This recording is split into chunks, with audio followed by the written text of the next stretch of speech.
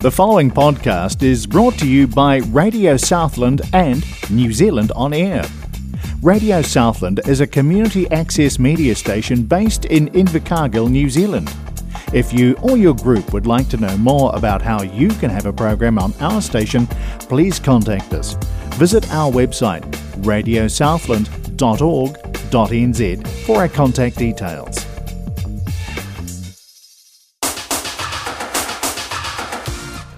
Hi everyone, it's Mike and Denise from the Southland Community Law Centre. Hello. For those who may not know, Denise is the manager of the Law Centre and has come along today to discuss the services we provide to the Southland community and our involvement with other community organisations. Speaking of which, we take this opportunity to congratulate Radio Southland on reaching the 30 years of our community service milestone. It's an excellent achievement. Yes, it is. It's an awesome achievement, and the Law Centre is proud to say we've had a close relationship with Radio Southland, who run our podcasts for many years on a large number of legal subjects. Excellent. So, on today's topic, the Law Centre's services. Our services are many and varied, and we will cover as much as we can in today's session. So, let's start with a little of the history of the Law Centre, perhaps. So, when did the Law Centre first open? We opened in Invercargill as a legal information depot in 1991, but it became fairly apparent soon on that we needed to do more than that. So it transformed from that point to what we have now, which is full legal services, really. Yeah. And so that basically puts us in our 31st year. That's right. Awesome. So the history of law centres is one in one form or another. They've been around since 1978. They're all actually standalone charities, but we all work together collectively in many ways. The first one was the Greyland Neighbourhood Law Office in Auckland, and after they formed, a whole lot of other centres decided that they would establish themselves in their communities and base their work entirely on the needs in those communities. At the beginning, many had no paid staff. They were run by volunteers and law students and volunteer lawyers. Early community law centres were as a result of students in the legal profession and the community working together, and that's why they've hung around that long, really. Right, so the communities have had a bit of input as time's gone on? Yeah. So I know here in Invercargill that a group of community leaders at the time got together with some senior lawyers and said, we need one of these, and that's how we became what we are. Yeah. Cool. Yep. And it is. So in the old days, we had a legal services agency that controlled our funding. So in 1984, the law centres themselves, most of them formed a coalition of community law centres as an umbrella group, and they started negotiating about funding and contracts and all that boring stuff that we all have to deal with. Mm-hmm. The money was administered by the Legal Services Agency until it was dissolved into the Ministry of Justice. And in 2008, when the financial crash occurred, the government stepped up through Vote Justice to top up the funding in order to keep us all open. Because our funding, most people think we're government funded, but we're actually not. We're funded through the interest that is earned off property transactions that sits in the trust accounts of law firms. They're not allowed to profit by it, so they have to hand that interest over to the banks, and the banks send it on. And the ministry now delve that up. Right, so they sort of administer those funds. They administer those funds, and the banks take a cut for the administration fees, but a lot of the banks are giving that back to the law centres now. Oh, nice. So we get an extra wee top up. But when those funds crashed, when nobody was buying, selling or developing housing, the government decided it wanted to help and stepped up and funded us, basically, because there was nothing left in the kitty. That's cool. Yeah, so we were governed initially by a mix of governance and managers, and that's the way it's morphed on through the years. So we're all involved in the national body now, which is the Community Law Centres Aotearoa, or Clicker. Everybody calls it Clicker. It's easier to say in a hurry. Yep. So that's where we are now, and they're based in Wellington. We have a wonderful CEO. She's got some support staff, but we all collectively work as part of Clicker. Yeah. Cool. Awesome. Yeah. And so is there a Māori element to the law centres? Yeah, the coalition, when I came on board in 2007, we actually split it. The structure was very traditional. So we made it a bicultural structure for the board. So we have Maori representation working alongside the rest. Cool. And that's just continued on into Clicker. So we've got a really good, and part of Clicker's setup was to make sure that managers were part of the Clicker board. Oh, okay. Because in the coalition it was generally just governance plus 2 managers as the chairs, so it was a bit of a weird mix. Yeah, so we've got it official now. We have managers, we have independents, and we have governance people on the board of Clicker, which in itself is also a not-for-profit charity. So it's a standalone. Standalone as well. But it's owned by the law centres. Right. Yep. Awesome. Yep. So as mentioned, there are several law centres scattered around the country. Do they all operate in the same way? For example, do they offer the same services, or is there a variance on that? So every law centre is actually developed to meet the needs of their own community, which are very different. What works in Southland won't work in Whangarei or Taurapuri. Or, and what works in Auckland won't work in Gore. So we're all set up to suit our own communities and to meet the needs in those communities within our constitutional documents. So there are 24 law centres around New Zealand, including 3 specialist centres, and that's Ngāi Tahu Māori Law based in Dunedin, Auckland Disability Law, which is in Auckland, but actually help everybody around the country, right. and Youth Law, which is also based in Auckland, but actually helps all around the country. And Ngāi Tahu Māori Law, they never turn anyone away if they can help them.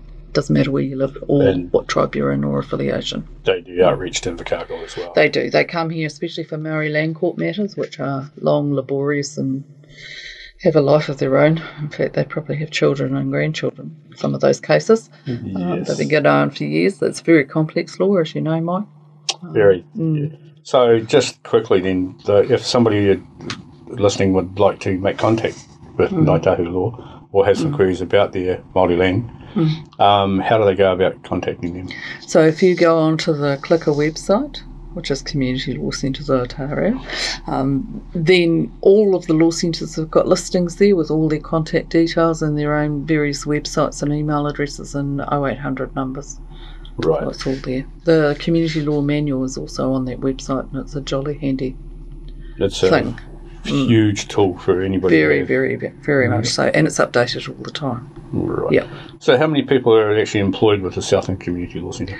We've got 6 full-time equivalents and an enormous bunch of volunteer lawyers and immigration advisors. Okay. Yeah. And the services that we provide? So we provide legal information, legal education, advocacy, mediation, consultancy services and representation where appropriate. Right, we might touch into that a bit more detail later on if there's time. Yeah. That's all right. So volunteer lawyers, our community law centre have volunteer lawyers. Can you explain how they operate and help? So all our volunteer lawyers come from the law firms around. We have some that used to come from Gore, but now they're Invercargill firms are actually servicing the Gore clients because the last Gore one decided they couldn't afford the resource anymore. But they're still there to refer people to. Very lucky we've got a very large pool of knowledgeable lawyers and law firms, and the 2 licensed immigration advisors who assist us by providing free initial consultations and pathways for people to look at what their options might be to resolve their legal matters. Well, that's great. So that's an excellent service. It is. Also, can we talk a little bit about the work that our team directly engage in? As you know, Mike, employment's one of our biggest sellers. So employment issues is one of the biggest ones, as is ACC, which is the bane of my life and Neil's life. Tenancy issues, advocacy with the District Health Board when there are issues with treatment provision or not getting provided treatment. We assist families through coronial inquests when there is question about why things happened the way they did when someone passed away in their family. And we look at constitutional law for not-for-profits.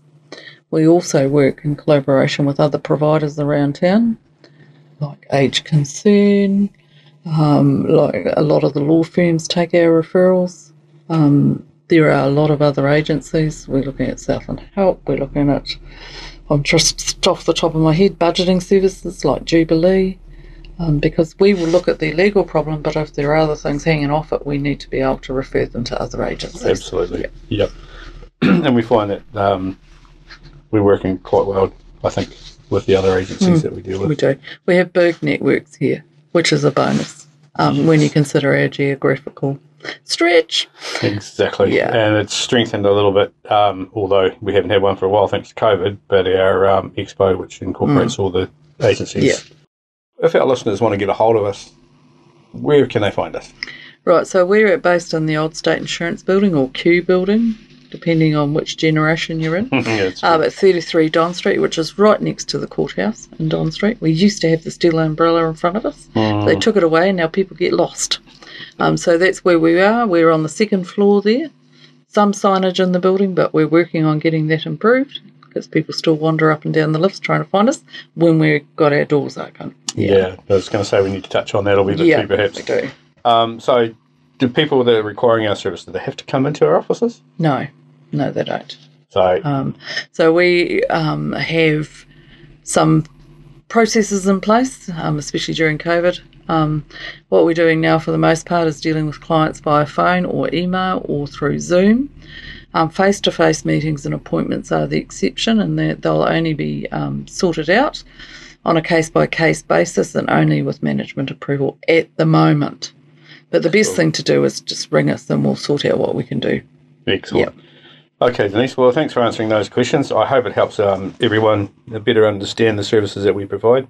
And for any of your law-related matters, it's always important to remember that all situations are unique, and it's advised that if you are unsure about your rights or your obligations, that you seek advice as soon as possible. If you have any questions about what we've discussed today or have a query in relation to something else, or you would like an appointment with one of our volunteer lawyers, then please call us on 2143 180 or our 0800 55 0800 number, which is a free to all phones. Our office hours are 9 to 4:30 Monday to Thursday, and Fridays we're open until 12:30.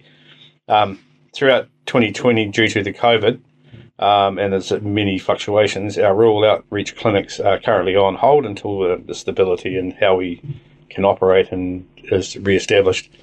However, we are still assisting people across the district, including Gore Bluff, Winton, Riverton, Lumsden, the Tautau, Ojai, Nightcaps, Tuatapere, and Te Anau. And then also encompasses Stewart Island, anywhere in Southland, really just don't hesitate to give us a call.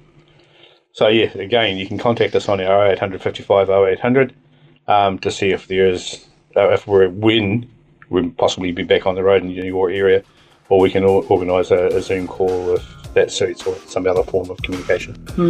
So, again, thanks, Denise, for coming in. No worries. And until next time, stay safe. The preceding podcast was brought to you by Radio Southland with the support of New Zealand On Air. Their funding of accessmedia.nz makes these podcasts available. To find similar programs by other stations involved, go online to accessmedia.nz.